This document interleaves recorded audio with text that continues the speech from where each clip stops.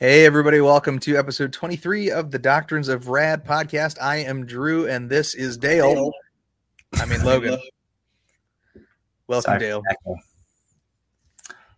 Dude, so 23 episodes. Have we made a difference at all? I mean, I'm getting tired of us. I'm getting tired of the constant date nights with Logan. Boom. 1 second. Are you distracted? Difficulties. Hello, Christian gamer mom. Bad echo. There's a pretty bad echo. Is it coming from my end or Logan's? It's coming from me. Oh, okay. Hang on, folks. Give us a minute. We'll figure this out. No problem. Got it. Done. Check. 1, 2. Sorry about that. I can hear myself. All right. In your, hang on, it's your microphone through the computer. Done. So better. Check. Yeah, perfect. It's great. Yeah. Good. There looks like Polk in Texas is good. Old Polk in Texas. All right. I wouldn't want to get Polk in Texas. Ain't nothing in Texas but steers and queers. That's where God made angels. He gave them a place. No, that's California. And he brought down angels from the promised land. And put them in Texas, Polk, Texas. All right, so 23 episodes. Have we made a difference? Have we seen fruit from our ventures? I don't know. I mean, do you think we should? Is this like is this our breakup letter? Like, is this no? Like, so listen. It's not you. It's not me. It's you, or whatever. It's the other one. It's our breakup letter. Like me. Yeah. All my past girlfriends said it was me. So yeah, I get it. If you want to leave. Yeah, I get it. This current girlfriend is tired of it. Absolutely. Why doesn't my wife like my girlfriend? Please tell me that. Yeah. Reason? I don't know. It's weird, man. It's there's this whole thing about like being like faithful to one person. Right. Forever. My girlfriend loves her. Yeah, right. My girlfriend loves my kids. That was an actual live I saw her. He's just so beat up about it. Like, dude, this is really, there's a reason for this. Wow. Jealousy's a real thing, man. It's not gonna work. It is indeed.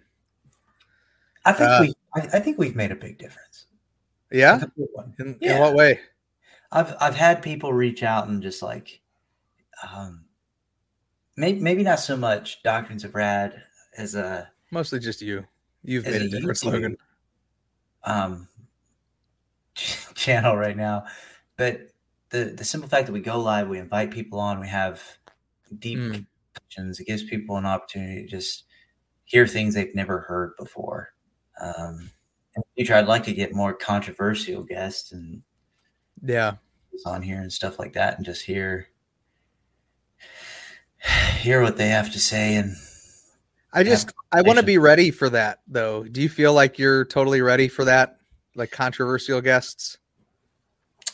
My heart, no. Yeah. Like if I were, I don't know. I get nervous thinking about it. I think I would not have that Sean McDowell like responsiveness or approach. No, I don't know that I would either. Man. Do you ever just get tired? Like, do you ever just get tired of hearing the same old conversations about Jesus? And like, I don't mean to sound disrespectful about that. I guess sometimes when I'm like scrolling TikTok and I'm listening to it's other lives, other lives and other videos, but it's like the same arguments. It's not the hearing about Jesus that's the repetitive. Obviously, I love hearing about Jesus, but when everything that you flip to, every next video or next live, it's just a disagreement. It's a Calvinist this, or Arminians this, or premillennials are this, or an unreformed people are this. It's like who's making content that is bringing people together and finding out like what do we have in common? You know, what are some of the, I don't know, dude. Like, does that make sense? Am I being like, am I waxing poetically and being a dork right now?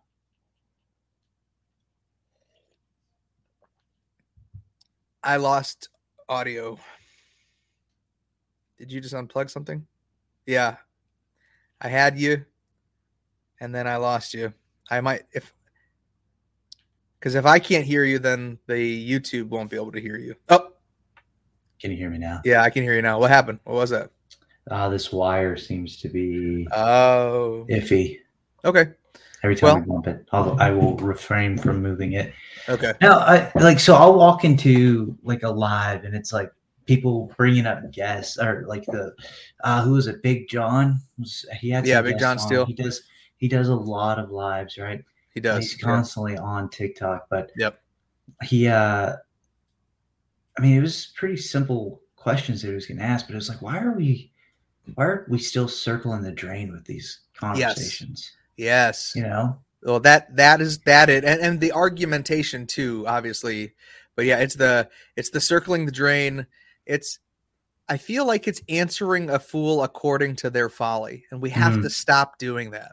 Like, I'm guilty of doing it too. But like, I think somebody who does it really well, who is not, I think Mike Jones does it very well, where he, he answers the question. The videos that he typically comments on and makes responses to are like over the top. Then he goes over the top with some of his comments. You know, it's like, because they make ridiculous accusations, and I think that's an art form. I think that's a part, like a artistic way to criticize. Especially to criticize bad ideas, because we need to talk about what are good and bad ideas. So, I think there's a place for that, but some of the stuff like is just old. It's tiring and old and exhausting. Yeah. Hi, Zilla. Yeah. Hey, Zilla. I think it's entertaining the way he goes about it. And I'm really impressed the way he combats a lot of the videos that people send to him to respond to. Yeah. But like Zilla says, that it's exhausting. Yeah. There was a couple days where I was just done with TikTok. It wasn't entertaining anymore. It wasn't worth my time. It was the same stuff. Stopped posting.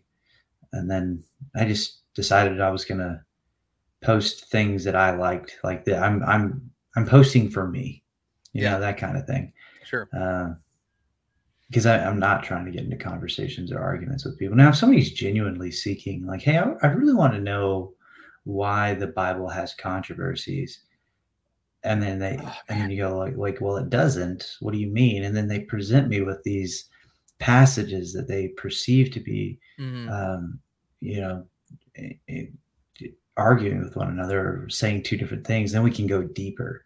But most people on this app don't have that spirit of actually wanting to learn. They're still dead, man.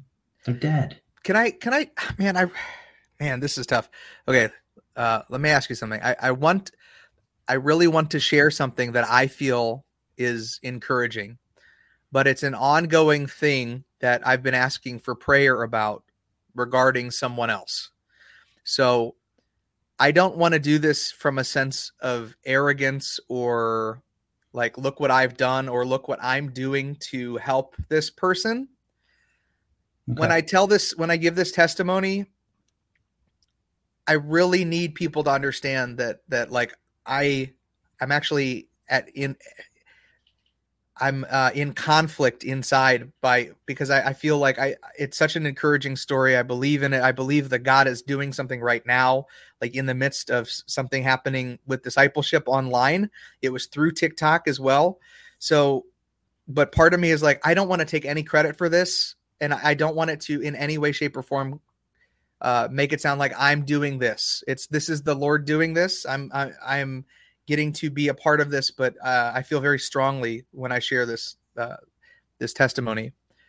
So there is a person on this app that came into one of my lives last week or so and genuinely asked questions in the sense of, hey, this Jesus stuff, this God stuff is confusing to me. Can you answer some questions, basically? And I said, sure. I said, send me a direct message. I followed the person, sent a direct message, and we have been conversing. So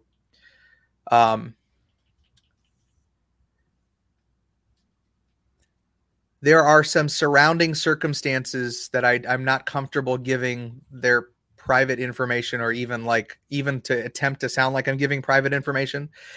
So there is something going on in the background while we are talking about Jesus. There's an actual thing happening to this person's life right now. And so I am attempting to not only proclaim the gospel to this person, but to walk them through this difficult time that is very hard. And it's something that I have a little experience with, but not at this level. And in the midst of this, there is demonic opposition that I am watching happen against this person from people in their life, in this other life that they were living, right? So this person has come to a place of a knowledge of faith of Jesus, and now is beginning to see things clearer than they had seen before, but are also going through a traumatic experience right now. So they just really need some prayer. And let me just say that God is doing something.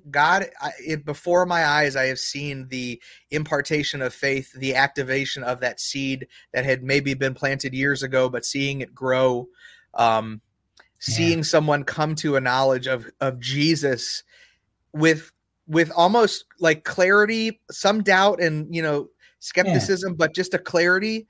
And it's like, wow, like I feel like this is a real thing that I'm watching happen, like this regeneration process happen in real time. And it is because of TikTok. I mean, it's because of the Lord, obviously, but it is because I just talking about Jesus and talking about him, answering questions for people, being willing to actually like see someone asking a question and being like, okay, maybe letting the Spirit kind of guide me. And like, there was something about this person asking the question that was just like, I need to answer that person's question. It was asked in such a way that it's like the Holy Spirit caught my attention with them asking. Yeah. Right. Like as it's scrolling the comments. Right. I'm like, okay, I'm like, I need to stop and answer that question. And so then I addressed the person and then I sent them a DM on the other side. But Logan, when I tell you, and listen, folks, when I'm telling you, when God is bringing someone from darkness and depravity into light, into this knowledge of who he is, there is a mourning process that is taking place where you are becoming aware of your old life. You're becoming aware of your sin, and you are mourning the things that you used to cling to for hope and peace and strength and everything else. In addition to that, I believe that there is a spiritual darkness that is angry and furious and attempting to do all it can to blaspheme God in their face and shame, because the spiritual forces of darkness are also seeing that process happen. God is making himself big in that process, but those dark forces are angry and they're blaspheming God. And I'm seeing through screenshots and conversations, I'm seeing spiritual darkness attack this person. As they've been sharing with me, and we've been walking through this discipleship moment, I've seen manifestations of spiritual darkness against this person, saying things that no person in their right logical mind would ever say. Like you wouldn't say that to a friend. You probably wouldn't say that to an enemy. It's dark and demonic and very real and very tangible. But I guess what I just want to say through all of that is, it is all God. It is 100% God. God will use any of the people that he puts in their lives. Like this is not Drew. Drew has done nothing. Drew was available because I consider myself to be a servant of the Most High God. I consider myself to be his vessel for whatever he will do. And even in my imperfection, he will use me. In my brokenness, he will use me. In my pain, he will use me. I will go through things like Paul went through. We will go through these hard processes of ripping away of the flesh, ripping away of these strongholds in your life. And it's like, and sometimes it happens in a violent way. Sometimes God removes strongholds from your life in a violent, tangible, physical, human way, where someone dies or someone is afflicted with an illness or a disease. Like he removes those things in those ways that we don't understand. And we sometimes want to get angry with and be mad at God about, but that's God removing. And it's painful, guys.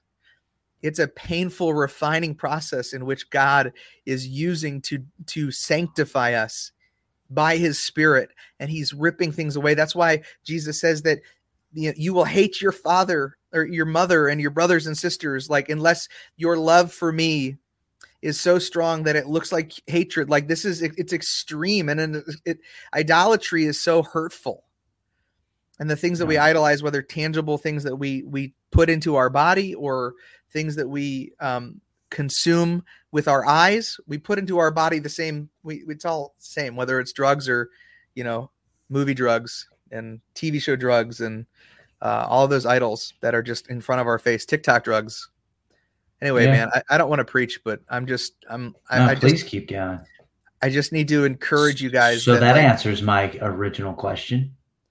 It's not a waste of time. No. So my wife doesn't like that I get on this app. It is consuming sometimes. I got to be better at being on it at the right time. Self-control. It's a fruit of the Spirit. Yeah. And I get that she has valid points, but I thoroughly enjoy it. I Paul got on here and just said the only reason he hasn't left TikTok was because of me. That's pretty cool. Thank you. Such a compliment. I appreciate that, Zilla. That's nice. No, she's over here hyping you up. She's over here talking about the spirit world and how she's Constantine and she's been to the spirit world and back. And I'm just kidding, Zilla. No, see, whether it's eating or drinking, do all things for the glory of the Lord. Zilla brought it up that somebody got saved through two dudes playing video games, Mm-hmm.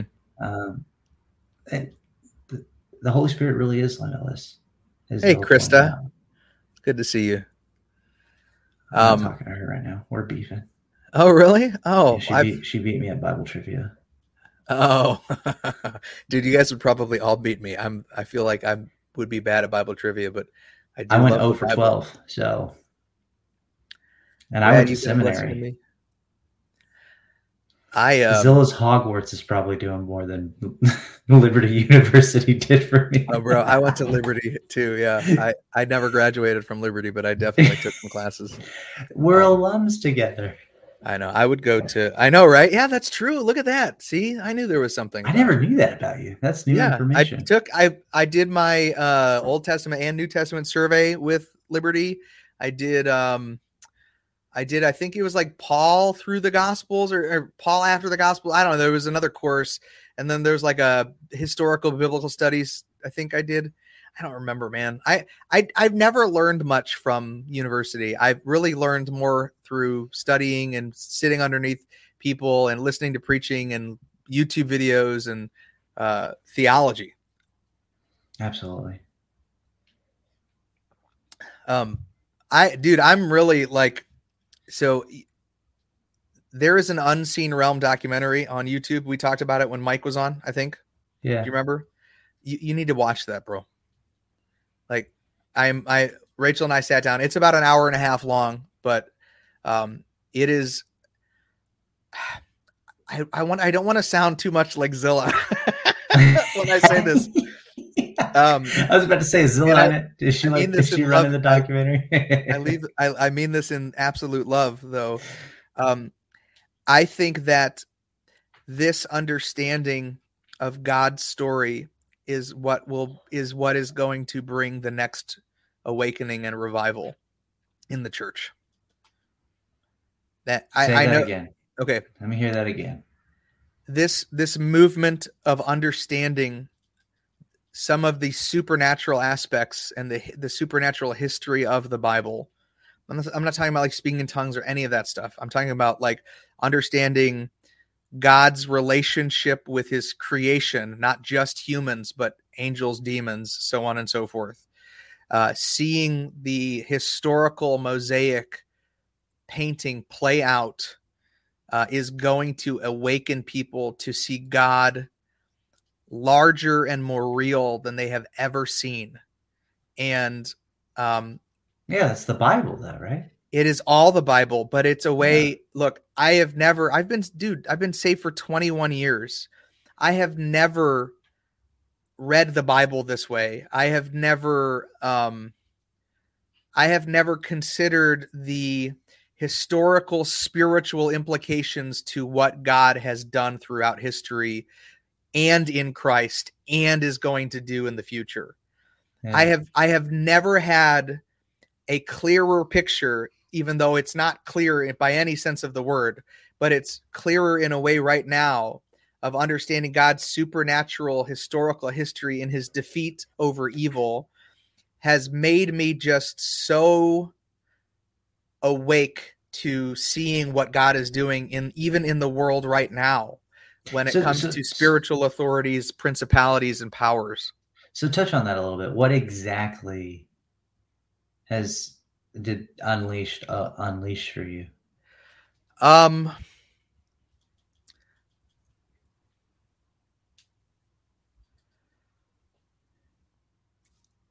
I still think that a lot of my view of Christianity was still very man-focused. In like man being the central part of God's story. And that's a hard thing to break. Yeah, because we naturally are narcissistic and put ourselves like God's doing this for us. Right. It's very hard to see it the other way around. And to consider, I don't know, there's something about this realization of these other heavenly hosts, these other divine beings, and that God has created them with a specific purpose and in a specific order too, and that he is, even through what he's doing through us here on earth, he's showing his glory to them. He's outdoing them. He's putting them to shame because they rebelled against him. Yeah. And so it is painting God's story in such a large way. It is just, I don't know. I'm just seeing like, when you became reformed and you kind of realize like your salvation is secure. So you're like, man, I just know I'm good. I know I'm good based on the evidence. Yeah. I was able to rest knowing that God has it all in his hand. Yeah. I'm feeling an elevation of that with this realization.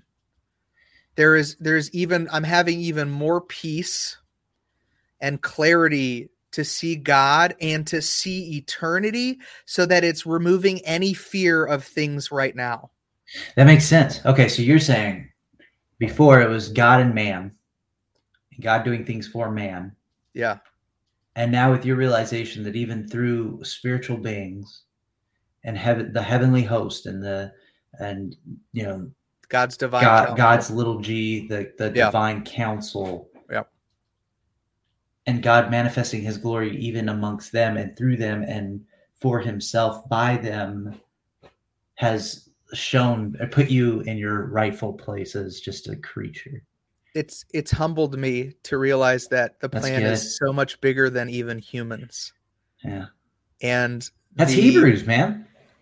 Yeah. Like even Christ is seated above and given more authority and glory than angels. Yes. It means it when adoption, when we're brought into the spirit of adoption and we are co-heirs with Christ, like when you realize like what his reign is and what God has done to the spiritual darkness in Christ to put it to shame and to know that we share in that, bro, it's a boost of confidence in my faith. It is carrying me to that next maturity level in faith where I am just like, I am so in awe of God right now. I don't even know how to it's just glory, man. It's glory, and it's amazing, and it's touching, and it's convicting, and it leads me to walk into situations with no fear because I know who goes before me. Amen, Drew. And why would we walk in fear? Yeah. When our God has conquered sin and death, what is there to fear?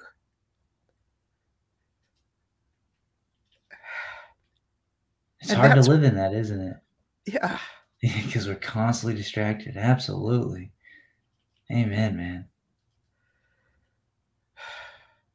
Like it's such a we read verses in scripture.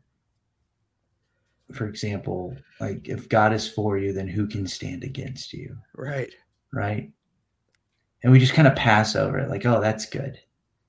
But we're talking about the creator of the universe, who put every molecule together. And he's for you. He knows you by name. He knit you together. He's working all things for your good. If he is for you, then who can stand against you? Then why? No weapon formed against us shall prosper. Yeah, exactly. Yet we live as if this is why Nietzsche's statement was so profound, I guess, in his day, because he said that no one actually lives as if God does exist. Right. Like we say we believe, we do believe, we believe in our hearts, we believe, but our lives don't show that in its totality. And I don't think we can. The only person that was able to do that was Christ himself. There was only one true Christian ever, which was Christ, kind of thing. And that was his point. But when we really come to wrestle with what you just expanded upon, that no weapon will prosper, that God is for you, that there's no reason to worry or stress, it puts him in his rightful place over us. Yeah. We're the temple, man. We need to put him on his throne. Yeah. We are the temple, dude. Like the cherubim, the Ark of the Covenant that was in the holiest of holies that they called to be his dwelling place is minuscule in comparison to what is in us. Yeah. And that had the glory of God, and we do too. I mean, the power of the Ark of the Covenant is in us by the Holy Spirit. Yeah. And we walk like lambs, man. Like we live in fear. We live in despair, in dread. With no hope. And we're so afraid to even just go out to speak out. We live in this just state of just isolation and frozen fear because we have no confidence. We've forgotten who God is. Do you think it's possible to live that way? As best as we can. Yeah. As much as we can, from glory to glory, man. Like we move one at a time. Like I'm not where I was 20 years ago. And my God, if the Lord continues on this path, man, I don't know if I'll make it to 60. I'm broken enough right now. You know what I mean? Like, what is he transforming me into? It's going to be for his glory. Yeah.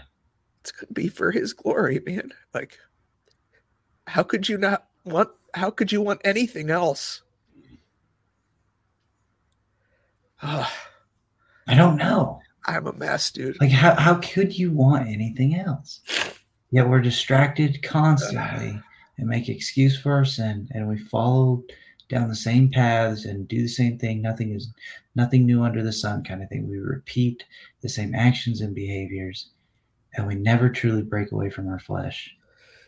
But I can only imagine what it would be like to live as the other side of that lamb that just trusts to graze in pastures of peace, that doesn't have fear and completely trusts the shepherd that is guarding.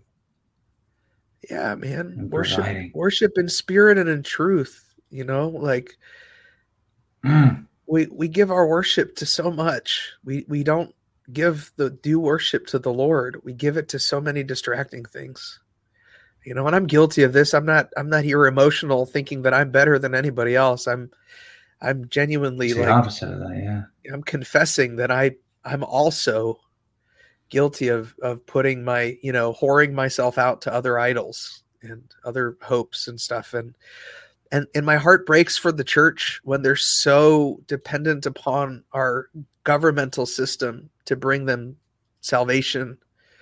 It breaks my heart to hear the church just feel hopeless over elections. I'm like, man, that breaks my heart, guys. Like, our victory is in Christ.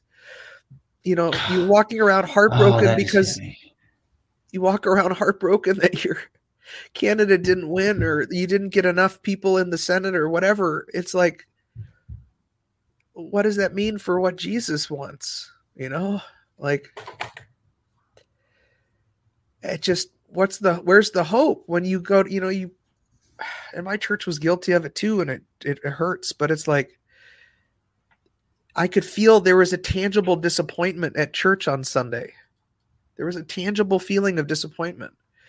And we weren't walking in excited to glorify the Lord and to lift him up and raise his name. We were right. Like as if he failed or as if we lost or.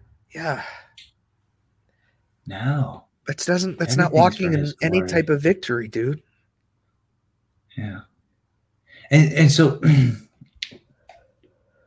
and then Paul, real quick to answer your question, brother, if you're still here. Yeah, sorry, guys. When it says that we will judge angels, it's because we will, right? We literally will. We are God's greatest creation in the sense that we're made in His image and likeness. With us, he has actually enacted his plan of redemption. Yeah. There is no plan of redemption for the angels that fell. Right? He's given us authority. Yeah. Yeah. He's given us dominion over his creation, right? Like we literally have dominion over this creation. We will replace the rebellious ones from his divine counsel. The human race will replace those in God's divine counsel to make a demonstration and display of himself, to put himself on to his glory, man. That's what I'm telling you. And by the way, Krista, I don't know if you're still in here. I saw your question. The documentary is called The Unseen Realm. It's by Logos Bible Software. They produced this documentary. There's actually several of them. They worked hand in hand with Dr. Michael Heiser to produce these documentaries, and it uses scripture. If you're a note taker, go and read, take notes, because he uses scripture after scripture after scripture to get you into the first temple, second temple Jewish mindset about who God was. And then it shows that God in his divine counsel, God uses his divine counsel to decide how things go on earth. Like he's used his divine counsel in it's either First or Second Kings, but it's in one of those two books, to determine how to send a deceptive spirit upon Ahab. It talks about God meeting with his council and asking who will send the spirit to deceive Ahab or whatever, something along those lines. And one of the council members steps up and says, I'll do it, and I'll deceive him this way. And God says, let it be done. I'm paraphrasing the whole thing, but it's like there's these instances in the Bible that a Hebrew would understand when it was referenced. They would understand the historical supernatural implications of what was being said. For example, when Jesus tells Peter after his confession that the revealing of Christ to Peter at the rock, right? And Jesus says, and upon this rock I will build my church, and the gates of hell will not prevail against it. That happened at Caesarea of Philippi. And that is a place that the ancient Jews and the ancient Mesopotamians would have believed that that was the entrance to the underworld. That's the actual place that was the entrance to the underworld. And so when Jesus says the gates of hell will not prevail against it, That is Jesus symbolically going to the place that people would have recognized as the entrance to the underworld and saying that upon the rock of the statement that he is the Christ, the gates of hell where he stood could not prevail. It was like Jesus showing up to Satan's front door and being like, I am the coming Messiah that was promised. I will glorify God he will be glorified through me. That is amazing. Bro, I'm telling you. Okay, first off, no. So this is the worst podcast ever. So you don't tell me about this so that I can watch it and we can like critique it together. Like I'm just here in receive mode. It's good. Dude, I'm telling you, bro. Like there's a lot that we don't know. We don't study that's why I've been so into the Old Testament. We don't study the old like scriptures and the history we don't understand it. Like how could we get it this you read far the Old Testament? Right? I've been actually in Samuel. I've been reading I'm in 2 Samuel now because I'm just learning more about the king and there's two David. of them? There are 2 Sam. There might be 3. There might be 3 Samuel. 3rd Samuel. I've only heard of Genesis and Matthew. Genesis and Exodus. Philippides and Numbers. What up, Bible teacher? So Bible teacher. Is that Jonah? Yeah, it's Jonah. What's up? Jonah, man? what's up, bro? Love you, brother. Yeah, Paul. It's fallen angels. Dude, man. Paul, if you want to learn about fallen angels, I'm in the middle of this audio book called Reversing Hermon. And it is about the Nephilim. And it is about how the Jewish understanding of giants on the earth. And it is a supernatural experience. And it's so funny, man. Like Mike Heiser makes this argument. He's like, we believe that God sent himself. She gave you like her library, didn't she? Who? Zilla. She like gave you like. Yeah. Well, I broke into Hogwarts and I took their books. No, they, so, when like Peter and Jude mentioned the book of Enoch, and first Enoch tells a very interesting story about the Watchers, which is a divine council member, and the Watchers are also mentioned in the book of Daniel. So there's your cross reference there, but it goes into the sin of the Watchers, which is part of why of what God is doing with his plan is like he's systematically destroying this darkness that began at the rebellion of these heavenly hosts. And now we are like, God has created us to show them up. Like he's legit made us to glorify himself like no other. And his entire plan of like the other humans that worshiped other gods and other religions are going to be put to shame. Like God has allowed it to happen, and he's been patient until the time will come that he will come destroy the earth, or destroy, what we know of the earth until he brings the new heaven and the new earth. So, I mean, I don't know, dude. I just, like I said, there's something about this understanding that is just making God so much bigger to me. And, it just seems to really be true. I feel like I'm like entering into a cult when I say this, because it's so, I can't believe I went 20 something years this long before like really understanding this stuff. If you're looking for a cult, I got one. So. I've heard. I can't. I have to do, if anything, I have to have a rival cult. Oh, we can have like the Anabaptists and the Lutherans. Gotcha. You guys can. I can be Bloods and Crips. Got it. You can be the Lutherans and I'll be the Anabaptists, and you can drown us in our own baptisms. Isn't that crazy, dude? Like people that were living for Jesus, proclaiming the truth, decided to drown other people proclaiming in Jesus because they didn't agree on baptism. You know what the thought process was behind that? No. So for Catholicism as well, they would torture people before killing them, right? And you see a little bit of this in the Old Testament. It's because they truly believed in hell, right? And it's like, this is your last chance to repent and believe because you're about to meet your maker, right? And you see that with like, any kind of call to stoning in the Old Testament. It's like, hey, the consequence is your life. You're going to die. Yeah, for sure. So let's just get you to God quicker. right? You're going to meet your maker. Yeah. This is your opportunity. In a weird way, it's kind of a I don't want to say a mercy. I don't want to get all Anne Hathaway over here. I get it though. I get it. Right. It's like, in a sense, it's a bringing to the realization that the next moment after you speak, you will be in front of your maker. So make your words count, kind of thing. There was a severity and a weight behind it. And that same kind of mentality translated to, the Reformation and even Catholicism, when they, during the 100 Years' War, they were killing on both sides, right? So it's a Crusader sympathizer. Oh yeah, dude. I joke. They were white patriarchs, so for sure we sympathize with the Crusaders. But I mean, think about that, right? It has a weightiness behind it. Like your next breath, it will end. Well, it demonstrated how severe God considered sin. All right.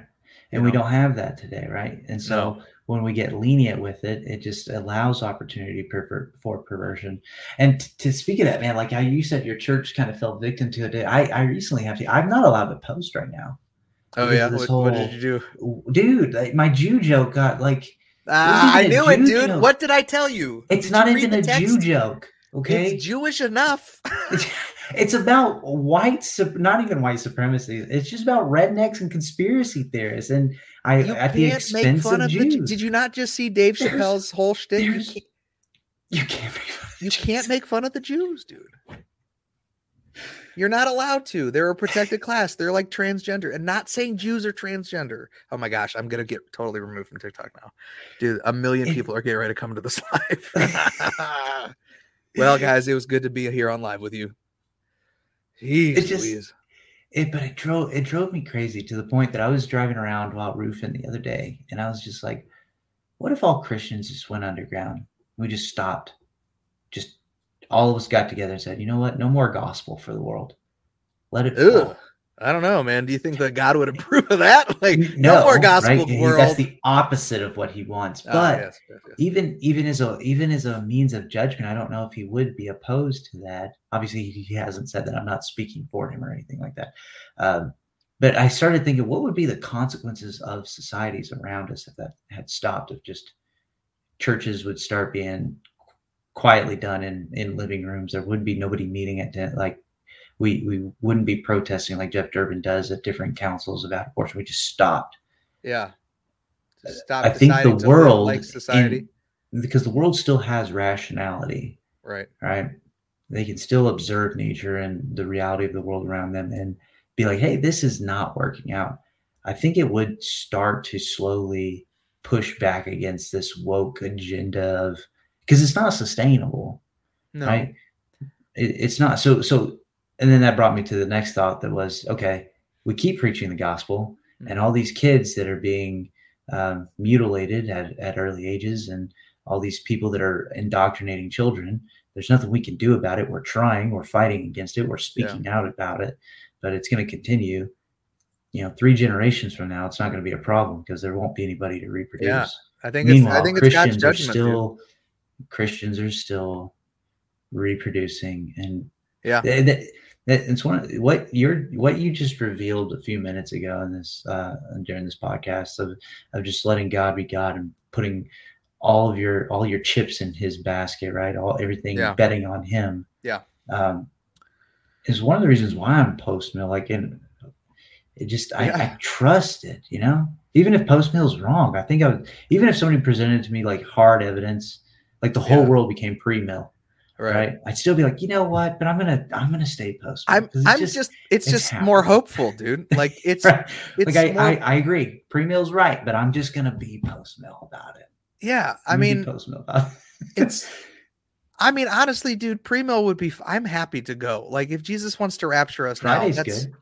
Yeah, any point in time, anytime between now and the next couple seconds would be great because I'm tired of this world, bro. Like I just don't, and it's very difficult to enjoy life when you just see sin so much, man. And it's weird because 20 years ago, like I probably had some of the same thoughts, like, oh, there's just a lot of sin around, it's like uncomfortable, but I kind of like just gave into it, and I was just kind of like, I was entertained by it. I was enjoying the movies. I was enjoying the TV shows. I was just sucked into the culture and whatever. And it's like, there's nothing, dude. Like, there's nothing I like. And I'm like an old curmudgeon, but I didn't want to be this way. Like I like video games because I get to spend time with my kids doing something together with them. I like that. But I don't like Does TV. Rachel play too? No, we try to watch some shows together, but it's hard. We do Bible studies together. Well, she works. She's the worker, Yeah, I'll pray for her. I know she needs prayer right now. But it's just like, dude, I'm so tired of, like, there's just nothing that satisfies me. Like reading the word, talking about God, all of that. It's just being in his presence, being in that mindset where he's just constantly leading you. And it's been, it's been hard, dude. Like I had a really bad, really bad week last week. 2 weeks ago. I asked for prayer about my legs. Remember my knees? Do you remember that? So, let me just say, I won't try not to be too gross, but, so I had pepper. Yeah, I'm better, but it comes with a caveat, like a concern, right? It kind of opened my eyes to a future issue. So, basically I thought I had like either hemorrhoids, I know it's kind of gross, or like a really bad hernia, and just had some pain in my undercarriage. And, it was very uncomfortable. Well, so let me just fast forward. So what happened was I had a bacterial infection. Okay. It was like a folliculitis, like like getting like a blackhead that gets infected sort of thing. Right. Right. So I had that, but because I have an autoimmune disease, and this is the first time I've ever seen this in action. So it's just kind of showing me my age, but, because I have rheumatoid arthritis, when my body goes to fight an infection, it kind of like, it has to remove troops from the further watchtowers. So it has to call back the guys from your arthritis to go fight something else. Yeah. It has to, call the guys from the Black Watch, the Crows, and bring them out and, go fight the infection. So my knees, for all intents and purposes, stopped working, a week and a half ago. And it was very hard to walk around. It was very hard to move. I couldn't bend over. I couldn't walk very well. It was painful. And so I finally was able to see a doctor the following Monday and got some antibiotics and some steroids for my knees. And they've been better. I mean, they're very tender, but they're functional. And I'm able to walk up and down stairs and stuff. So. Have you tried Jesus? I know you got steroids. Have you tried Jesus? Have you tried Jesus? I tried to call Todd White to come on over and pray for me, but he said he could only make my legs longer. Zilla does that stuff. I might have to take a trip down to Bethel. I need to walk through one of those spirit washes. She's doing it. I love you. Amen, Zilla. You know what? I don't care. I claim Zilla. I claim her as a sister. Like, she's totally, weird. Dude. She's like the aunt that comes over. You're like, she's kind of into like astrology and stuff, but we really love her. Be like, don't bring up astrology around Aunt Zilla. She's a prayer warrior. She loves Jesus, though. She sure loves Jesus. Oh man, she's really into stones and rocks and stuff. She's that aunt that like has a necklace. She says this is sapphire stone. It was an onyx. Oh my gosh. Thank you. Teen said it was not that one. No, I don't think so. Thank you for praying for. See, she's literally praying for my healing, and we just made fun of her. Please forgive me, Lord Anzilla. Don't forgive me. I want to keep this going forever. Literally healed. I'm just saying. Even in eternity, it's like we do. It. No, Zilla, we do love you. We wouldn't have had you on the show, and we wouldn't make fun of you. You're just like you're a cast member now in this creative story that we're writing. That's it. And that's it. you are a caricature of Bethel. You're just a caricature. You the things that we say they're not against you at all. They just you are the caricature. Yeah. Manage moderator access. How do I Auntie's she's already a moderator. I do have a shofar though. There Of course you do. Yeah, of course you do. And I a wanna little see her drum. We spell do book. our I drum know circle. You know she's got a spell book. You know she does. No, come on. You know. She does have a tambourine though, and a drum, and definitely like flowy skirts. She said they let anyone in here. Of course, that's how we make money. They let anyone in here. They do. That's the unconditional election of the Lord, right there. Zilla, I love you. Thank you for being here. Yeah, she's hilarious, man. I think that's the point. Like we talked about, let's bring it back full circle. We talked about like the podcast and bringing controversial stuff, like people on that were controversial or, that we could challenge them. But it's like, but look at the love in the finding the common ground. Oh yeah. So Zilla doesn't know this, but like me and you had a conversation after her coming on the show, and like I really had to just like quiet my heart and listen. Because I had preconceived notions about like what Bethel is, and there's still a lot of things I don't agree with, but like I think our conversation was edifying, and I think that was means of glorifying the Lord, right? Like, yeah, there's a lot that went on in that conversation that. I know I was pessimistic and kind of. I wasn't trying to show any kind of frustration. I'm very cautious, right? I just want to be very cautious when it comes to talking about anything supernatural and giving it any kind of like. I don't give demons and evil spiritual beings, or I don't give them any kind of like recognition. It's one thing I just refuse to do, mainly because of my upbringing. I had a lot of like demonic stuff happen in my childhood that I'm like, I'm just gonna not give that any kind of power in my life. Yeah, and I don't think that I don't think that's the point. Like the point isn't to recognize them, like to acknowledge them. I think it's just to kind of see, just like they have no power over us, to see like that God is really protected his creation. Yeah, and I take it to the extreme, right? Where I just reject it altogether. Not saying that they don't exist, but I'm like, they don't have any power at all anymore. Once Jesus took the keys to the kingdom. All authority on heaven and earth has been given to him. You're right, though. That's exactly that is true. All authority. The devil is chained. I take that and I take that to the extreme. And I'm just like, they don't have, because here's the thing. As a believer, you cannot become demon possessed, right? Like they can whisper in your ear, they can tempt you. You can, for the most part, honestly, if I look at my sin, I end up tempting myself, right? I put myself into positions where I allow things to manifest, and then it's like, oh, next thing you know, I'm in sin. Like for sure. It's not demons putting me there; it's me. That's usually how it goes when I definitely was struggling with porn. It's been a long time that right. So porn would be a good one, right? Because it's like little things lead up to, crap, how did I get here? Yeah. Well, I know exactly how I convince myself. I know the secret for me anyway. If I just think, even if I think about it in a negative way, the more that I think about it, the more likely I am to look at it.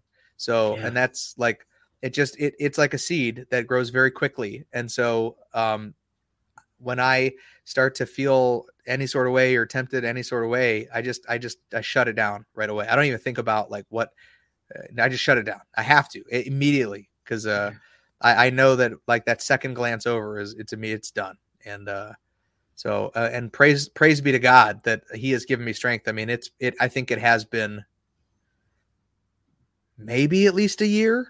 I mean, I really haven't been counting because I really feel like, it's been a lot easier. It's been a long time. So, but yeah, totally, dude. Same. Crystal, to answer your question, that's one of my biggest problems is I don't reach out. I oftentimes just deal with it. I need to do better at that. What do you think is the appropriate time? I guess when you recognize it, like the moment you realize, oh, this is going to become a problem. Start. Like I tell my wife everything. I've learned to do that with Rachel too. I mean, the pornography is still the hardest thing to admit to. I like the last time that I looked, I would always confess to my wife because I just felt because I felt like I sinned against her, right? Like I feel like I've sinned against God, but I've sinned against my wife. She's my flesh. You're in covenant with her. Yeah. And so Christ has elevated lust to the heart issue, not so much an action, right? Yeah. Yeah. So I'm the same, man. I like, and she's been very forgiving. Once Rachel understood that when I did look at pornography, it was not because I was specifically looking to sin against her, but it was the draw of sin knows it's no respecter of persons. Like like what may make that though. It's like, yeah, but like, so like the way that maybe she dealt with anger, like to the feeling to be in control or the feeling to have anger issues, right? Like the lack of self-control. The temptation to give into it is there. And so it's not directed at like, oh, I'm going to give into this in order to hurt somebody. I'm going to give into this because it's easier than having to fight it. And so I think once you realize that that sin to me was not me personally trying to go and attack her and sin against her. She was able to give me grace to the point where, I was able to have freedom to confess to her. But that is the hardest one, even with all the grace that she's given, because it's so embarrassing. It's an embarrassing sin to commit. Especially to look at my wife and be like, you are good enough. Right. I don't know why. I love you, except for when I just looked at porn last night, because I really didn't. It's like, oh, like that's gross. That's gross for me to think that way. And but that's where the human mind will go sometimes. And that's just the way it is. For all the men in here that are, there's a good audiobook / book. I don't know why it's not showing up in my books. Audiobooks. It's called the Battlemen Face. Is that the Every Man's Battle sort of thing? Yeah. Oh, Every Man's Battle. Thank you. There you go. Yeah, I read that a long time ago. And it shows, he goes through like different excuses men would make. Like, oh, well, my wife's mad at me, or like, oh, obviously we haven't sex in a while, or so on. So we justify our actions, and every one of those excuses that are displayed in the book, I've done, and I'm like, man, these guys are hitting it right on the nail on the head, man. Like I'm not alone in this. Like, I guess every man does this, but we also do that beyond our lust, right? We do that with every sin. We justify it somehow. It's the very first sin, dude. I was just reading Genesis with the kids. Where are you? We were hidden because we were naked. Who told you that you were naked? Oh yeah. Oh, who ate the fruit? I mean, it's like Eve was like, oh, well, it was the serpent. He deceived me.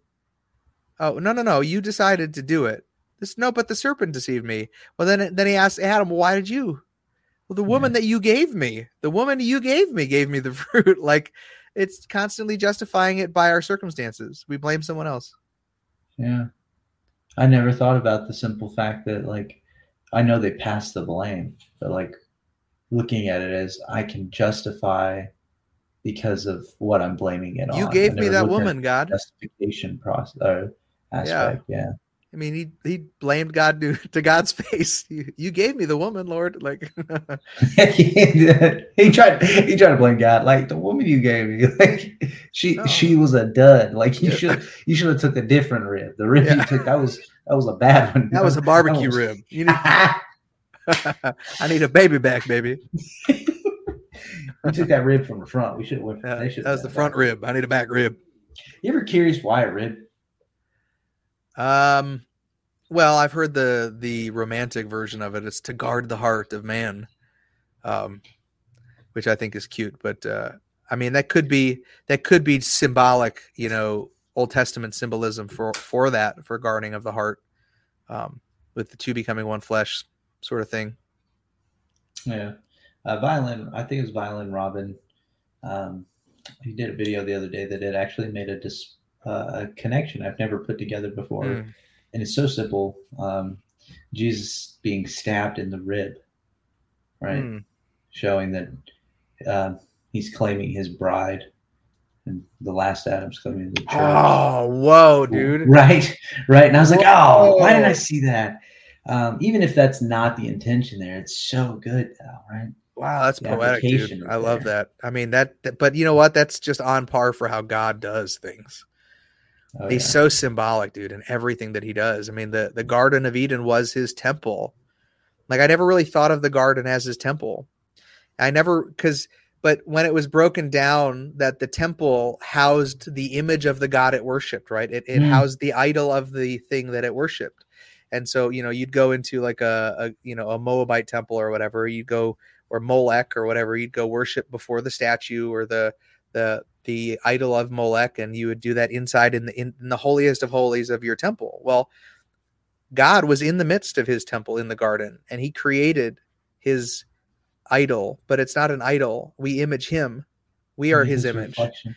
Yeah, we are his image. So there is no need for idols. There's no need for wood and stone and anything else, because the images of God are everywhere, and they're spread out, and they continue to spread out like post-mill for life.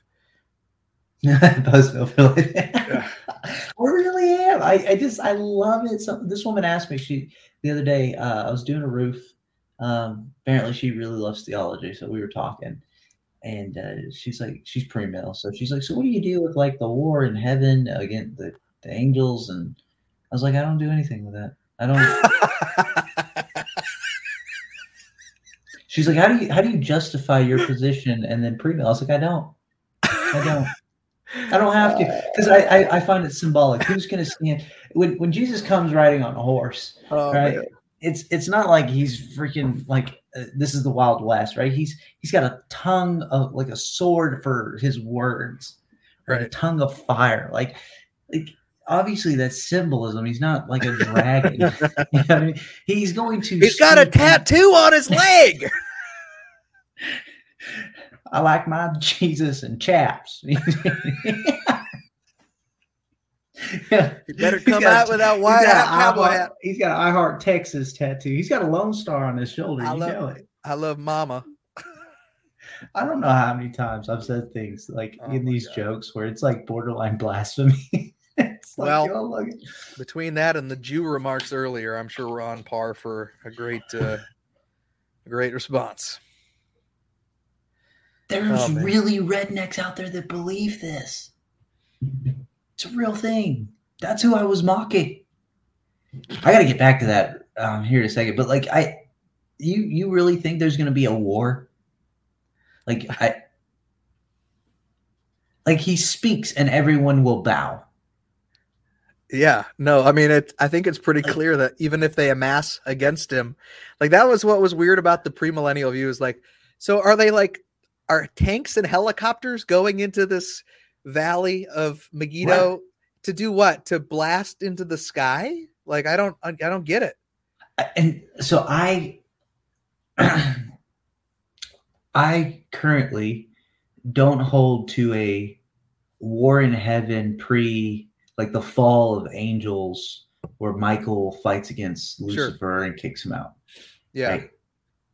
Because you don't see that specifically stated in scripture, right? You see in Revelation hinted at it. And that's what we're talking about. But I don't see. I think it's symbolically showing. He's using symbols to show what God was doing. Right.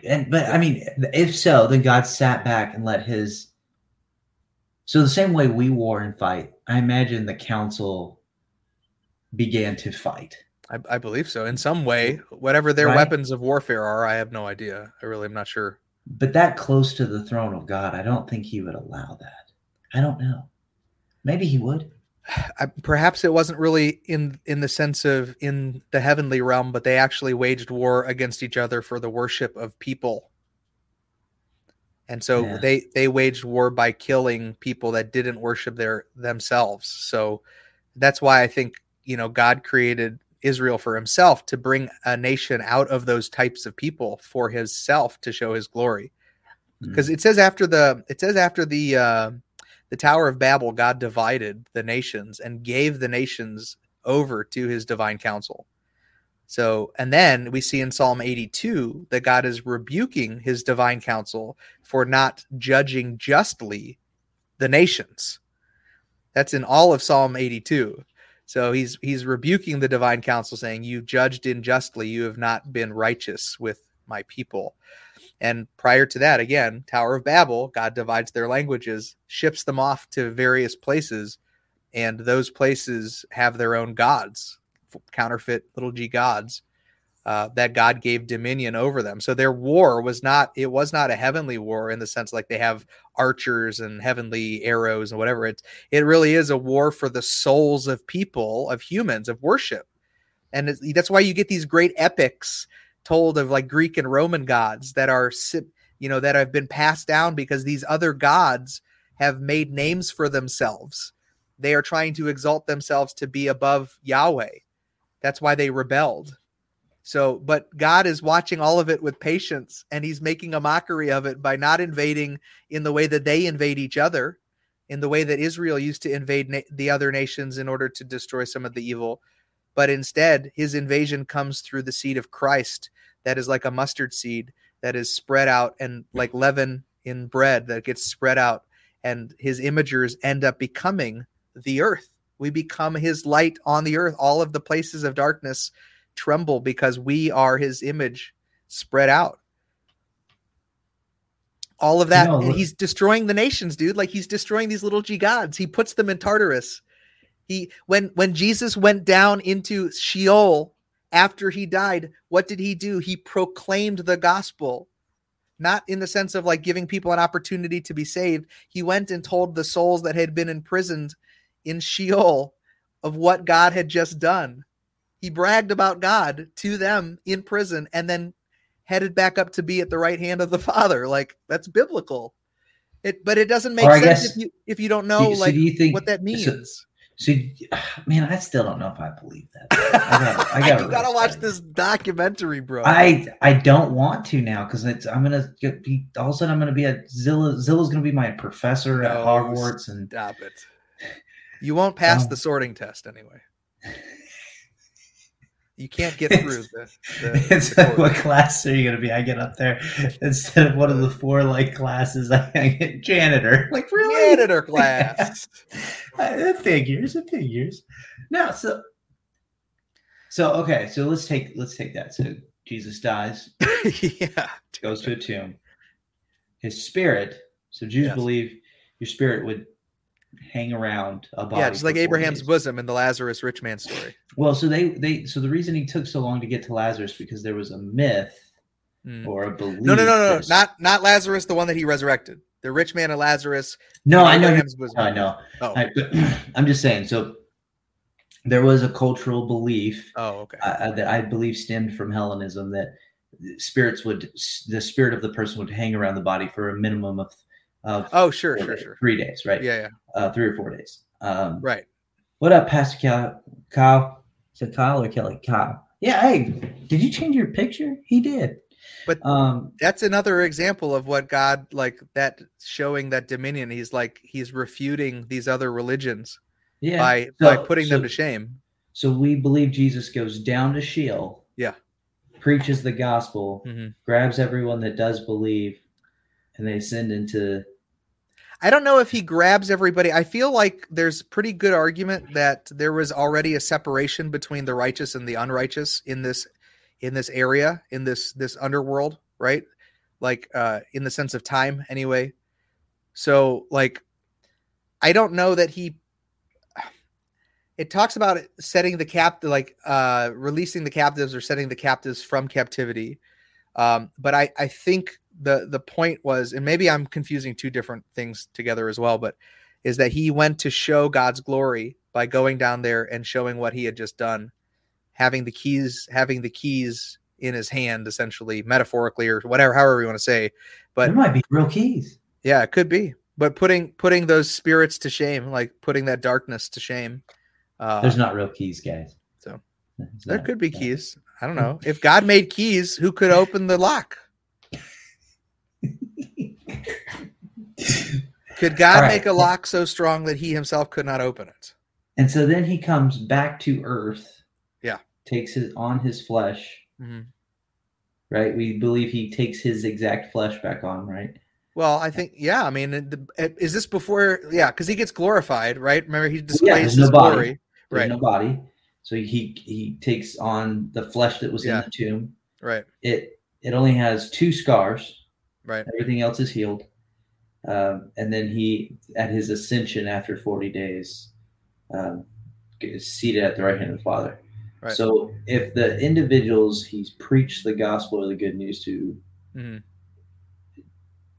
can't do anything with it, right, whether they accept it or not or believe it or not. Right. Well, he's not doing it to like shame the souls that didn't believe. He's doing it to shame the divine council, the heavenly hosts that were locked away. He's not going down there to give opportunity for people to believe in him. He's actually well, I don't know. I mean, that's just not what the Bible teaches. What about everyone who outside of the Israel nation died? Yeah. Is in Sheol. They're divided. Oh, yeah. Those that are in Abraham's bosom are Israelites. Well, actually, no, because the rich ruler and Lazarus, we can assume they're both Jews because he's talking to Jews.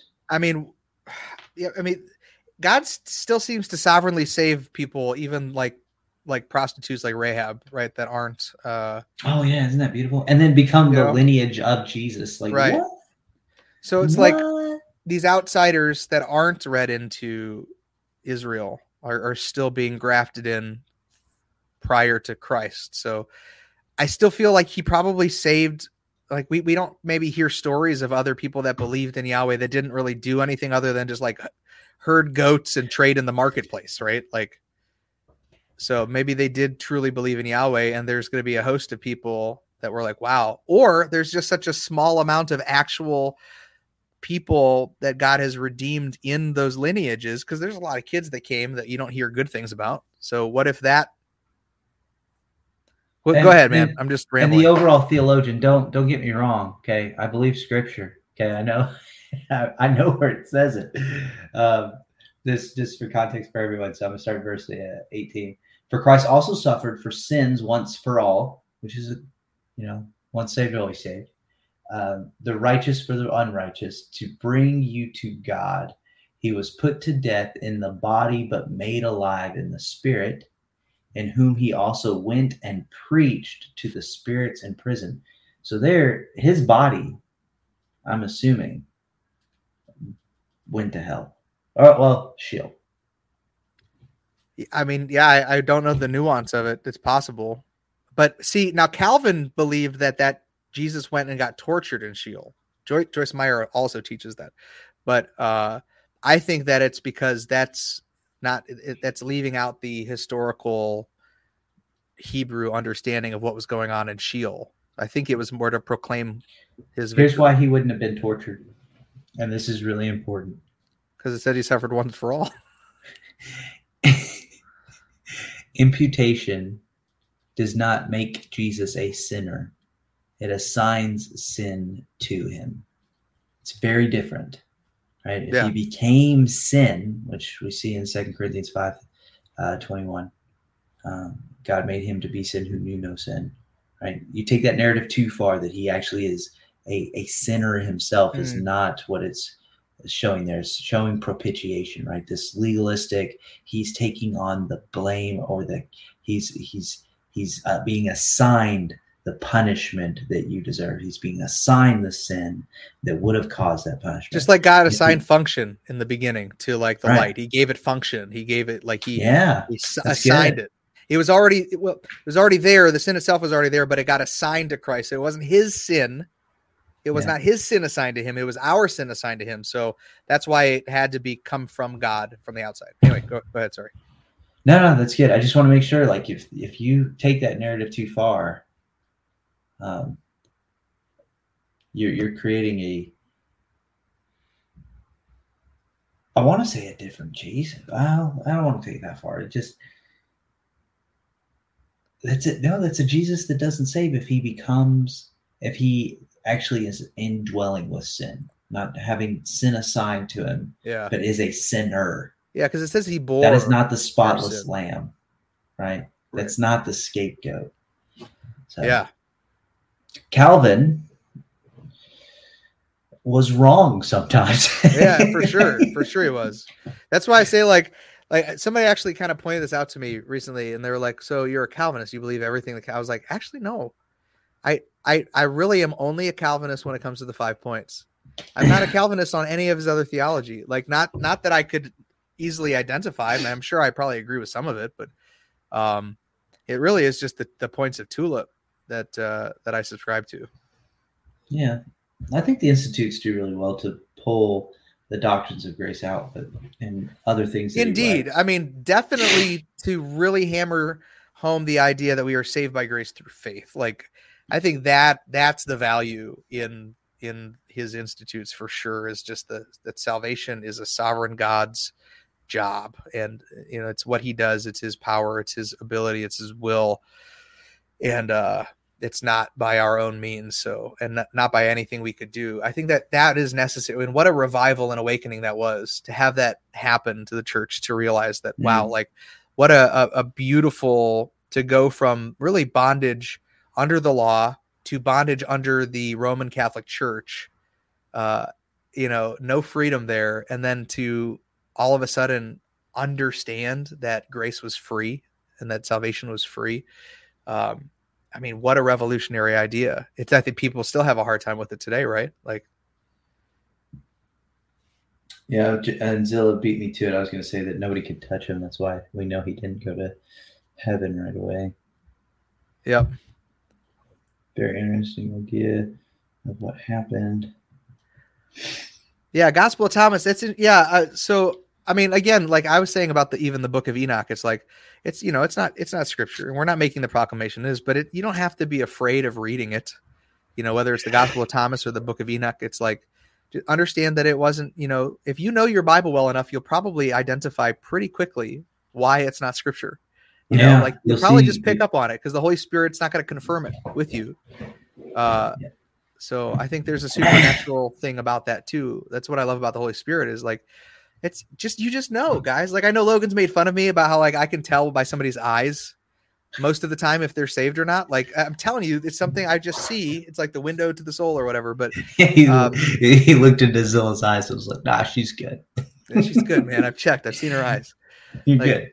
It's just I don't know. I don't know if it's a pointed discernment or what it is, but the Lord, he just when I see certain people and I see their eyes, I'm like, there's something wrong with that person. Like I can just see, I can pick it up. And then when there's something about Christians, dude, there's a peace in the eyes of a Christ follower. There is a confidence and an assurance. Oh, do me. Yeah, it's you. It's like, so I wouldn't have had to even spend any amount of time on your TikTok page. Like, I feel like when I saw you, I immediately was like, this guy is a Christian. Like, so, and then I was, true. Not like weird like that, dude. It's the Holy Spirit in you, bro. Like, it's not you. You're not anything, right? Stop getting so, like cocky. Stop taking the credit. No, it's just, I had a guy on my ship. It was the same way, man. I met this kid and I immediately was like, this dude is a believer, man. Like, nice. I just know. And we had a conversation and sure enough, he was. And we became really good friends. And he's a Calvinist now too. We weren't Calvinists back then, but, yeah. Anyway, you leaving? All right. See you later, man. Have a good show. Nope. All right, guys. That's it for this. My laptop's like, plug me in or I'm dead. Oh yeah. You're good. I'm still bugged by this. So I sleep with the CPAP and it just pushes right into my nose. Looks like I punched.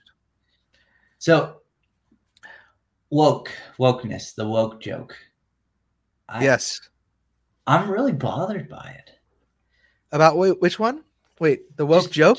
Or just your Jew video? The LGBTQ cult, man. Hello, I Becky. want the organization's authority, over my tongue to go away, let alone, I'm really bothered by it. I really think this is not going to last, dude. Well, it's not sustainable. I get it, but so Christians failed for the last 4 decades to like preach the gospel appropriately, right? Like, and that led to like some crazy things happening, like the Protestant churches abroad. Yeah. At least in America. And I don't know.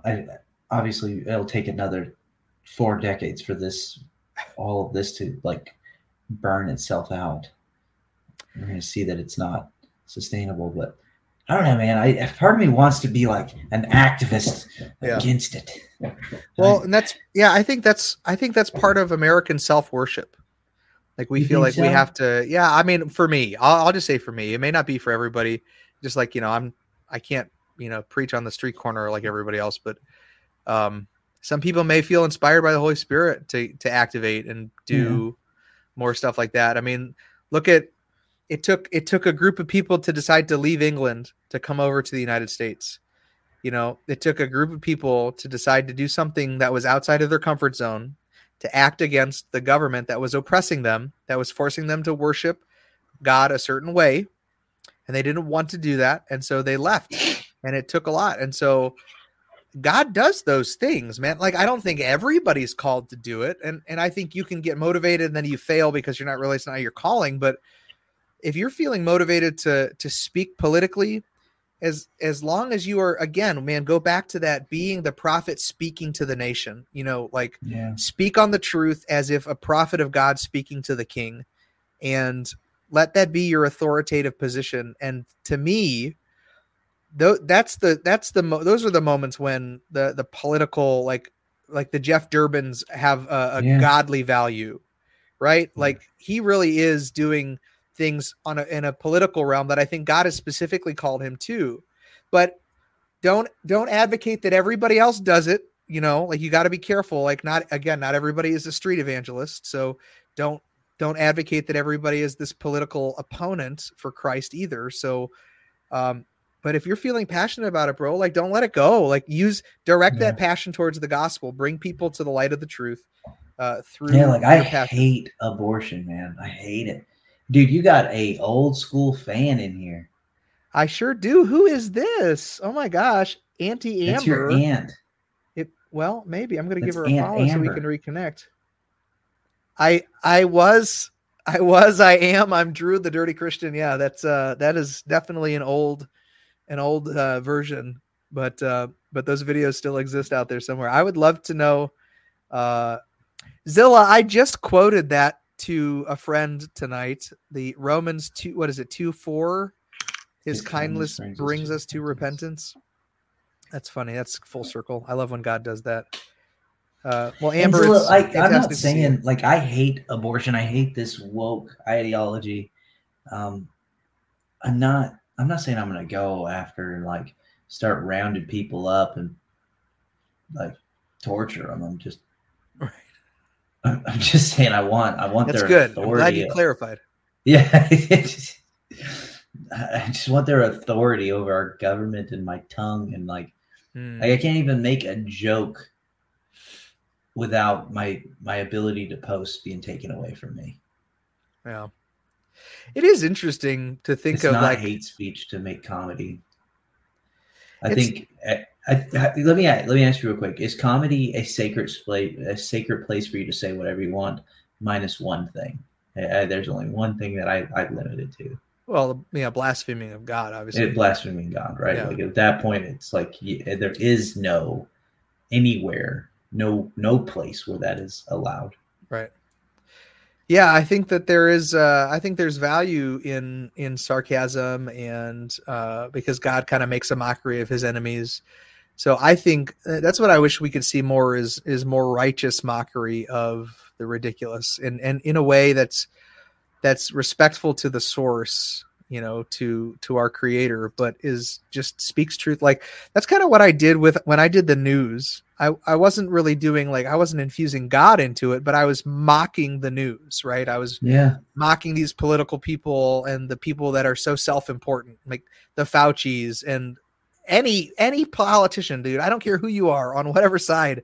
You think of yourself as more important than you really are, and so I think like we should have satire and mock that, and then maybe what we need is a Martin Luther-esque type person to stand up and to say things that are controversial but in truth, and do it in such a way that the delivery is like comedic, but it's truthful, and you know, without pandering, without, I don't know. I mean, just, I think we should mock. I don't know, man. Maybe it's not our place to do it. I'm going back and forth because I'm like, well, is it our place to mock? Like, isn't it God's place to do it? Maybe he does it through us, but he does it in a way that we don't expect. So it's like, now I want to be pious. I don't think we ever saw the prophets mock, right? Like, I mean, Elijah kind of mocked. Look at Elijah with the prophets of Baal. In the moment of them, like maybe. Yeah, but what standard is he setting, though? You know what I mean? Like, I think that's how God would mock. And I think, but God also mocks like he did with using Job as a vessel of righteousness. He mocked back those that were accusing Job of being righteous only because he was being benefited by God. So God used that story to mock. Mockers is spoken against in the Bible. Yeah. So yeah, I would go back to the heart then of it. I just think that, So you're saying I'm your Martin Luther is what you're saying. I mean, I would support you. I would, if you want to put yourself out there where you're being like offensive and calling people like bad names and stuff that are charlatans and stuff. I will support you. I will come around and like, I'll be your biggest fan. I know you'll get banned pretty quickly, but you just keep coming back. I'll follow. I'll be the first follower, It's just not my character though, man. I want these people to know the love of Jesus by the way I love on them. I know that's why I'm stuck. That's why I stopped the news stuff too. Just got old, it's like no fulfillment. I just want to. Zilla's like, you're my ride or die. Zilla's the Doctrines of Rad's ride or die. Yeah, she is. Her and Rissa. I was gonna say her and Rissa. You gotta definitely keep Rissa in there. She's like at every event. She's at events even when they're unplanned events. If I go live, Rissa all of a sudden is in. I'm like, how did you get here? What are you doing? Like, I was already here. Yeah, I was waiting. I've been in this lobby for 6 hours, sir, waiting for you to come in. Oh man, that's funny. What do you with this and like just dealing with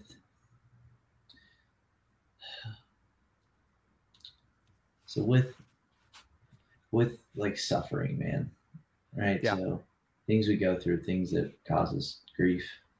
I was in Big John Steele's live, and this guy was like, I just don't see how you guys think your God is good based on there actually being wicked in the world. How would you respond to that? I say we have a very up close and personal view of wickedness. Hold on, real quick. Zilla, you're not allowed to respond to Auntie Amber. just leave it at that. Okay, so the question is, ask your question again. Like, how would you respond to the somebody who's asking, like, how do you believe that your God is good when there's literally people being raped and murdered and abused? Yeah, I would say it's again, it's a very up close, zoomed in perspective. Oh, that's good. That's a good point. And I think if you were to zoom out to see, in chunks of time, over time, you would see that God is actually redeeming what was evil and the most evil, and is actually in the midst of redeeming that. And so for us, we're in it. So it feels very up close, and there's this wickedness and it's rampant, and how dare God? But when we take an outer perspective and we see the bigness of God, we see that no, he's actually progressively destroying evil. We live in a much less evil world right now than they did 2,000 years ago. 2,000 years ago, 4,000 years ago, the world was more evil. I love you, man. The world is getting better. I just think if we believe he's destroying principalities and his dominion goes wherever we go, we are the salt and the light, then he is spreading his dominion out. And so I think statistically there's less evil even in the last 100 years in our country. Yeah. So like crime wise and everything else. And just, so it's like, all of this woke stuff, I feel like is this demon, whoever's the demon over this country here, this is their dying last breath. This is like, let's get them to mutilate themselves to deface the image of God that we hate so much. And you know how a virus or a bacteria, if it attacks the host too quickly, the host dies. Mm-hmm. Killing the bacteria and the virus, right? Yeah. Similarly, that's the same thing is going to happen with this woke culture, where you have it pushing to the point that the ridiculousness of everything that they're preaching just starts to collapse in on itself, and it kills itself from the inside. And you're already seeing that happen within the LGBTQ community, because the LG and B are starting to separate themselves from the TQIA plus, right? Yeah. It's a house divided against itself cannot stand, brother. Cannot stand. The Bible it's taken on its own metamorphosis. It's like, yeah. But I wish they would have let me on to respond to that. It was a really good point that you brought that up, that obviously God can, he sees everything, right? Yeah. And so his perspective of what is happening is much different from ours. But the fact that God isn't trying to focus so much on whether you think he's good or not, but that you see his glory manifest throughout all creation, right? The chief end of man is to glorify God. Yeah. And so when we have things that are so traumatic in our experiences, we have two options, right? We can say that God isn't good, or we can say, then he's working it out for some reason that brings him the most glory. And they kept going back to this whole idea of free will. Well, if I'm free, here's the thing. You can't ask God to like prevent some things from happening, like without him preventing everything from happening. Right. Well, and one of the guys in the live was like, well, why can't he just prevent all the bad from happening? Well, here's the thing. If I go and make a pot of, hot water so I can cook some food, and I go to move it and God turns it to ice so that I don't spill and like burn myself with it. Mm-hmm. He's now prevented me from cooking, right? We would have a completely different world in that aspect. Yep. Where like my free choices to cook me some ramen is no longer an option. It's been taken away because I could potentially burn myself. That is not a world at which God receives the most glory. Yeah. I mean, I totally agree, bro. I think that, I just think we have a very upfront perspective, a very time focused perspective, and a very selfish perspective too. God is systematically destroying evil. But knowing that and saying all that, I'm not a person who's dealing with the trauma, the memory, the PTSD of sexual assault. How do I work through that? Like, there's a very practical aspect of this that I think Christians are disconnected. I can give you that theological answer all day. Mm. How do I guide you, love you, show you Christ, and hurt with you? And a lot of times Christians don't even go that far to do that. Either I affirm your rejection of Jesus so that some way helps you, or I help hurt with you and walk you through it. Most people don't want to take the time to guide people in that way. Yeah, we don't want to lay down our lives for others. We just want to tithe to the church and be on the worship team and greet people when they come into the church where it's safe for us. But we don't want to go to the rehab clinic with a friend. We don't want to give $100 to our neighbor that you've seen not be able to go to the grocery store, or maybe their lights aren't on, or their kids are wearing the same clothes over and over again at school. It's like, that's what, like, we're called to consider people better than ourselves. Like, and that's our neighbors. Like, that's how this war is won, is by doing that, by laying down our lives for the lives of those around us, and living peaceable, quiet lives, and giving of ourselves, considering them to be better than us. So, like, when was the last time, like, you might have been at church doing some good stuff. When was the last time you went over to your neighbors and were like, hey, do you need anything? You know, like, we have, unless you live in the country, which some people do, like, when was the last time you just, like, went over and be like, hey, what can I pray for you about? Is there anything going on in your life that I can just pray for you about? No, I don't do that with my neighbors. They go to Bethel, so I try to stay away from them as much as possible. I'm kidding. They are oneness. I actually try to talk to them regularly. It does not Mike's always asking work if I'm out. sleeved out, so yes, sir, I am. Both arms. Did Zilla do those tattoos? Yeah, Zilla did them. But you know what? She used her Bethel magic and put them on from a distance. From a distance.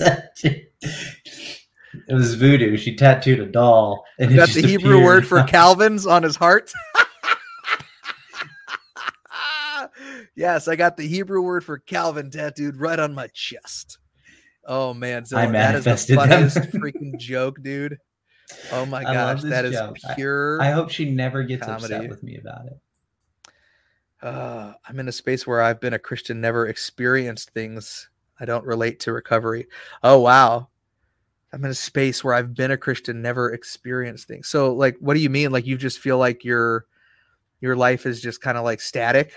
Like, you're just kind of going through the motions, Amber, or what? Like, let's talk through that. Here's the thing, Crystal says, how does our burden become too much for others? I mean, you can't worry about that. Like, in the church, you are called to share all of your burdens. So if your church is not doing that with you, you shouldn't be in that church, or you should start doing it and maybe other people follow suit. But like, the church is the community, guys. It's our brothers and sisters. Like, the church as a whole too. Like, it's the same for people on TikTok. It's the same for people on social media, Facebook, whatever, but it's the people in your church that you should be looking out for, taking care of. And, you know, they will know us by our love that we have for each other. You know, we should be so family oriented as Christians, and how we treat each other and how we love and we spend and we nurture, spend time and nurture, that the rest of the world sees that and they're like, why do those Christians do that? Like, that's what we should be really good at that. And I feel like we've lost kind of that edge in this country. What do you think, Logan? Do you think we've lost the edge to be really good at caring for one another as believers? Absolutely. One of the things is, like, Christians were excited to die for Christ and they were excited to go into the afterlife. While in their context of where they were living, especially in like Rome, they feared death, right? Because that was used to hold the fear of death over the heads of the people in order to control them. Well, Christians broke through that. And they're like, well, why aren't you afraid to die? Yeah, exactly. That's not Cap. That's true. No, thanks for Cap. And so that was attractive to people. Like, I want to know why you have this peace, right? And we need to show that. And oftentimes we show that when we're encouraging people by, you gotta hurt with people. You gotta meet them where they are. You gotta love on them and let them know, like, hey, look, I know this hurts, but like everything you said tonight, Drew, that was I know your witchcraft documentary helped you see it, but like, I'm gonna watch it. I hope you do. Like that, there's a reality there, that there's some assurance if you truly believe that God is who He said He was, if He really is a good Father, none of this matters. None of the pain we go through matters. Right. All right, you got cancer. Like, well, how do I glorify God with my cancer? Right. I like, right now with us having, our baby is 5 weeks old. We got an ultrasound today. Nice. We've lost the last 2 at 6 weeks. And although she won't admit it, I know she's on edge. Well, yeah, sure. And she's trying to just be faithful through it all. Yeah. And I'm just trying to be strong for her. But even I'm like, I don't want to lose another one. You know Of course. But like at the end of the day, if God is a good father, if he really is who he said he was, then all of this is for his glory. Yeah. And I need to accept that. I must accept that. It's not an option. I mean, it's the same. It's the same when you parent your kids over time, man. You have to let go. You aren't going to be in control when your daughter starts driving, when she goes out on her own, when she goes to to her first job, when she's having to be alone with a stranger at a workplace. Like you can't be there. You can't control it at any age. You are unable and incapable of. That terrifies me. But it's the same when they are in the womb, Logan. Yeah. You are incapable of having control over that baby's life in the womb. God is the one who sustains the life. But just right there, you see how I could like easily testify to the truth of submitting to God and his authority and his sovereignty and his providence, right? And then at the same time be like, oh yeah, that terrifies me. How do you compartmentalize that? How does that happen?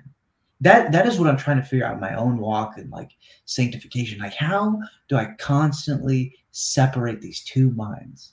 Yeah. Where one of me is completely trusting in him, and I know that is a gift of the Spirit, and where my spirit is working, yet my flesh says, worry. You take every thought captive for Christ. Yeah, tell me how that works. I'm with you. I agree.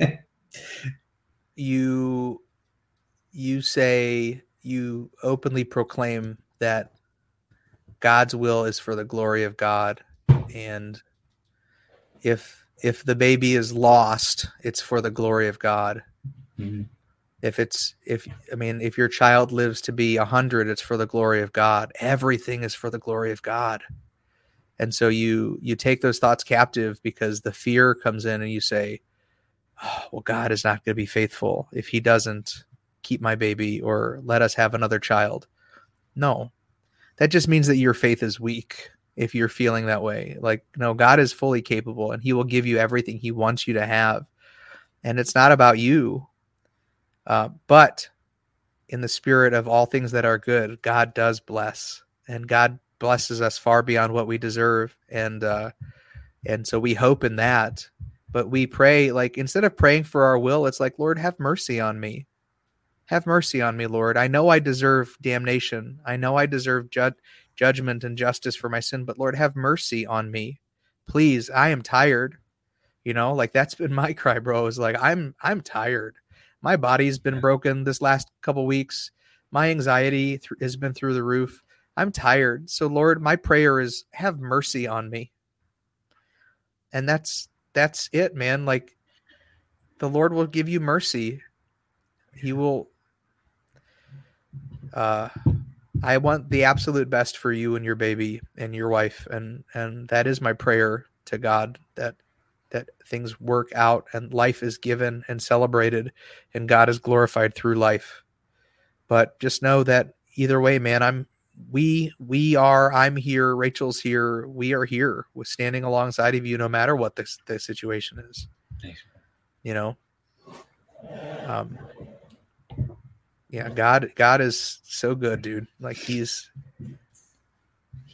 will make his name known, and he will reward you, and he does reward us anyway, but he knows that we go through hard stuff, and he restores and redeems. So, there's hope in that. Yeah. Don't stress it, dude. Yeah. Hey, look at Zilla. She's saying she had cervical cancer and wasn't supposed to make it through pregnancy. Now she has 5 kids. My oldest, or my second son, was born with 2-vessel cord, which restricted some of the blood flow to his brain, and that was a concern, but he was born fine. He's a teenager, so I don't know how fine he is much lately, but overall pretty fine. God makes miracles, dude. Everything is a miracle.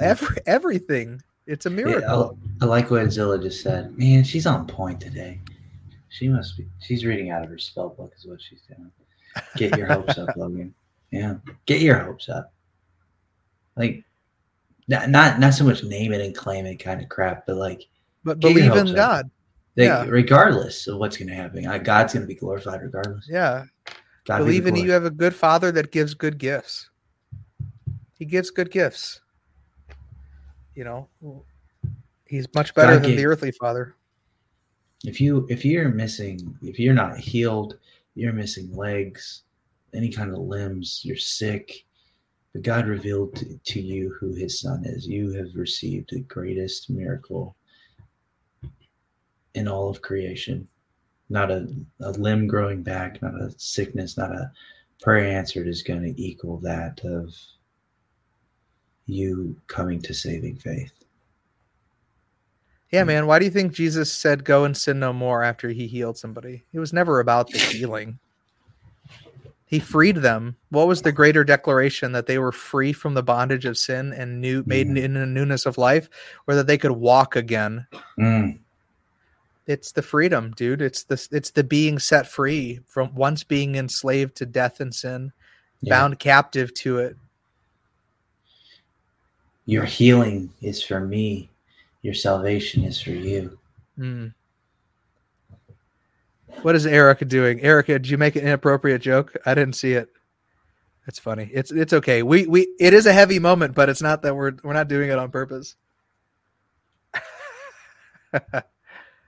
My firstborn. So two Jews walk into a bar. There we go.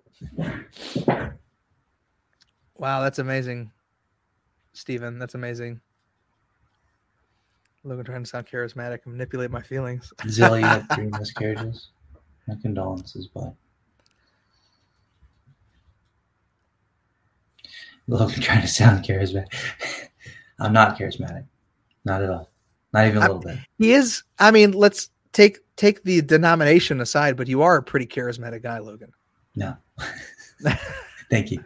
That's how I get people in my cult. Yeah. Every good cult leader is pretty charismatic. It's par for the course. It's part of it. Yeah. Well, you guys got any more questions? Yeah, I was gonna say maybe we should wrap it up a little bit. I feel like it's been a really good episode, though. Hey, I'm sorry, I have not done any clips from the Savvy episode. I just I have not made the time to do it. I don't have a good I've been excuse. sick, so okay. Or I would make them when I figure out how you. When you move here, we can actually get a studio, get some equipment. That way, there's no cats popping up on camera. Oh yeah. Dude, could you imagine having a little garage studio, just 2 couches sitting next to each other, actually having like the ability to drop some camera stuff and have people over and do a thing? But I think you were a little bit mistaken, though. You said when I move there, I think you meant when you move up here, because clearly this is your state red? Oh yeah. Okay, abortion's outlawed. Second Amendment is totally. Rissa, how much did you pay for that? I have to know. It was a cat paw came up and it scratched the screen. Oh, nice. It left scratches in the screen. Drew can't move away from me though. No, I need to. Erica lives close by. We're actually gonna try to have her and her husband over. I gotta get Andrew does apologetics to sell his house and move here. We'll just all move to Alabama. I just think that Missouri, Kansas City is so central, guys. It's like literally in the middle of the United States. I'm 5 hours away from Minneapolis. Idaho is right above us. Arkansas is right below us. It takes me 3 hours to get to Illinois. It's very centralized, and we could start a church here. Oregon. No. Oregon. Look, listen, when the revolution happens, Marissa, everybody from Oregon will need to flee to a red state. You will not be safe there. That was cute, Zilla. Are we weenies? Are you saying we're weenies? Yeah. Just wanted to see what it is. Fantastic. That's weird. What is TikTok? It's probably some grooming thing now. Y'all got any questions though? Like anything y'all are struggling with? Anything we can pray for? Most of the regulars on here are theologians, so we're not telling them anything new. Yeah, not really. I feel like it was a good show, though. I feel like we hit some good points. I'm excited for what God's doing, dude. I really think things are changing. I think culture is changing. I think the culture in Christianity is changing, and yeah, I don't know, dude. Like, this is going to be, I think the election and a lot of the stuff going on is gonna be the first step of a new awakening. And that, usually the big movements in like the 70s, they kind of happened after the sexual revolution, where like people were getting back to purity. There's a big Jesus movement in the 70s because people were just like, in the 60s, it was all about drugs and sex, and people started to move back into this purity culture and stuff like that. I think we're on the precipice of that again. I think that's what we're getting ready to go into. Well, so there was a huge moment, and this led to the charismatic church, where the hippies of San Francisco, after the sexual revolution, tried to find ways into church to keep both, right? And music was the key at which they came into churches, right? And so you see that happen with the boom of the charismatic church in California. Mm-hmm. So I think we have to go through that first, right? And you're starting to see that now, where there was a trans baptism or sacrament that in a progressive church, where there's like the presentation of a feather to this kid for affirming that he's actually a girl, of which he never actually said it. His mom said it all for him. But it was oddly mirroring our traditions and the things we do in our church.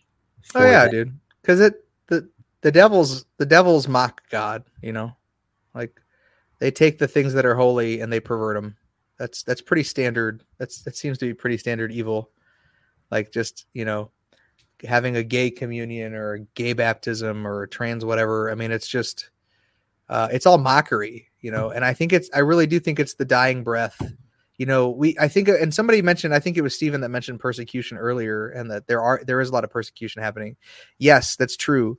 But let's take a step back out of the very microscopic view of what's happening and look at, like, historically, where did the United States come from? It came out of persecution. It came out of religious persecution. The United States was born out of that persecution, right? The Protestant Reformation was born out of persecution from the Catholic Church. The church, these new movements and new revivals and new awakenings come out of persecution. Right. Are you hole punching paper? What are you doing? My desk is falling. It's weird ASMR. So all of these movements of God came out of persecution, and so places like Africa have to go through the persecution to get to the place where, like, we are here in this country. Places like China will have to go through the persecution. Russia, likewise. Like, I mean, it's God's global church. God is dealing with all, like, he's not just dealing with the United States. He's dealing with all of the other countries and their various persecutions. And quite frankly, I think we are being judged in this country anyway. Absolutely. We are Isaiah 3 all day long. Yeah, like, we are such a wicked. I know he's talking nation. to his contemporaries, but like, if you don't look at that and say, "Oh, that has no application here in America," you're foolish. Yeah. And Amber, to answer your question, to be charismatic, is it wrong? No, it's not wrong. I don't think it's wrong. Not a good or bad thing. I don't think just a way to do it that way. I think there are some wrong things, but there are wrong things within non-denominational churches. Yeah.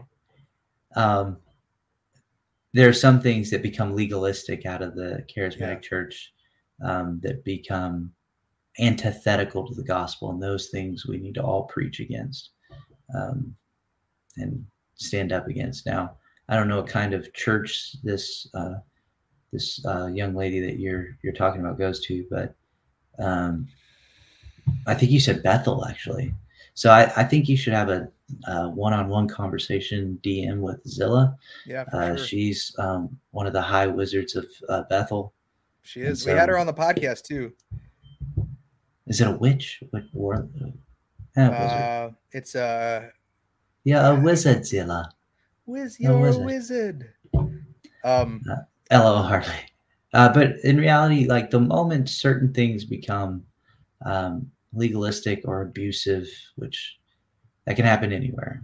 It happens more often in charismatic church than other places. But I feel like, what did Paul say? Like when I was a child, I dreamed of, or what is it? I did childish things. Mm-hmm.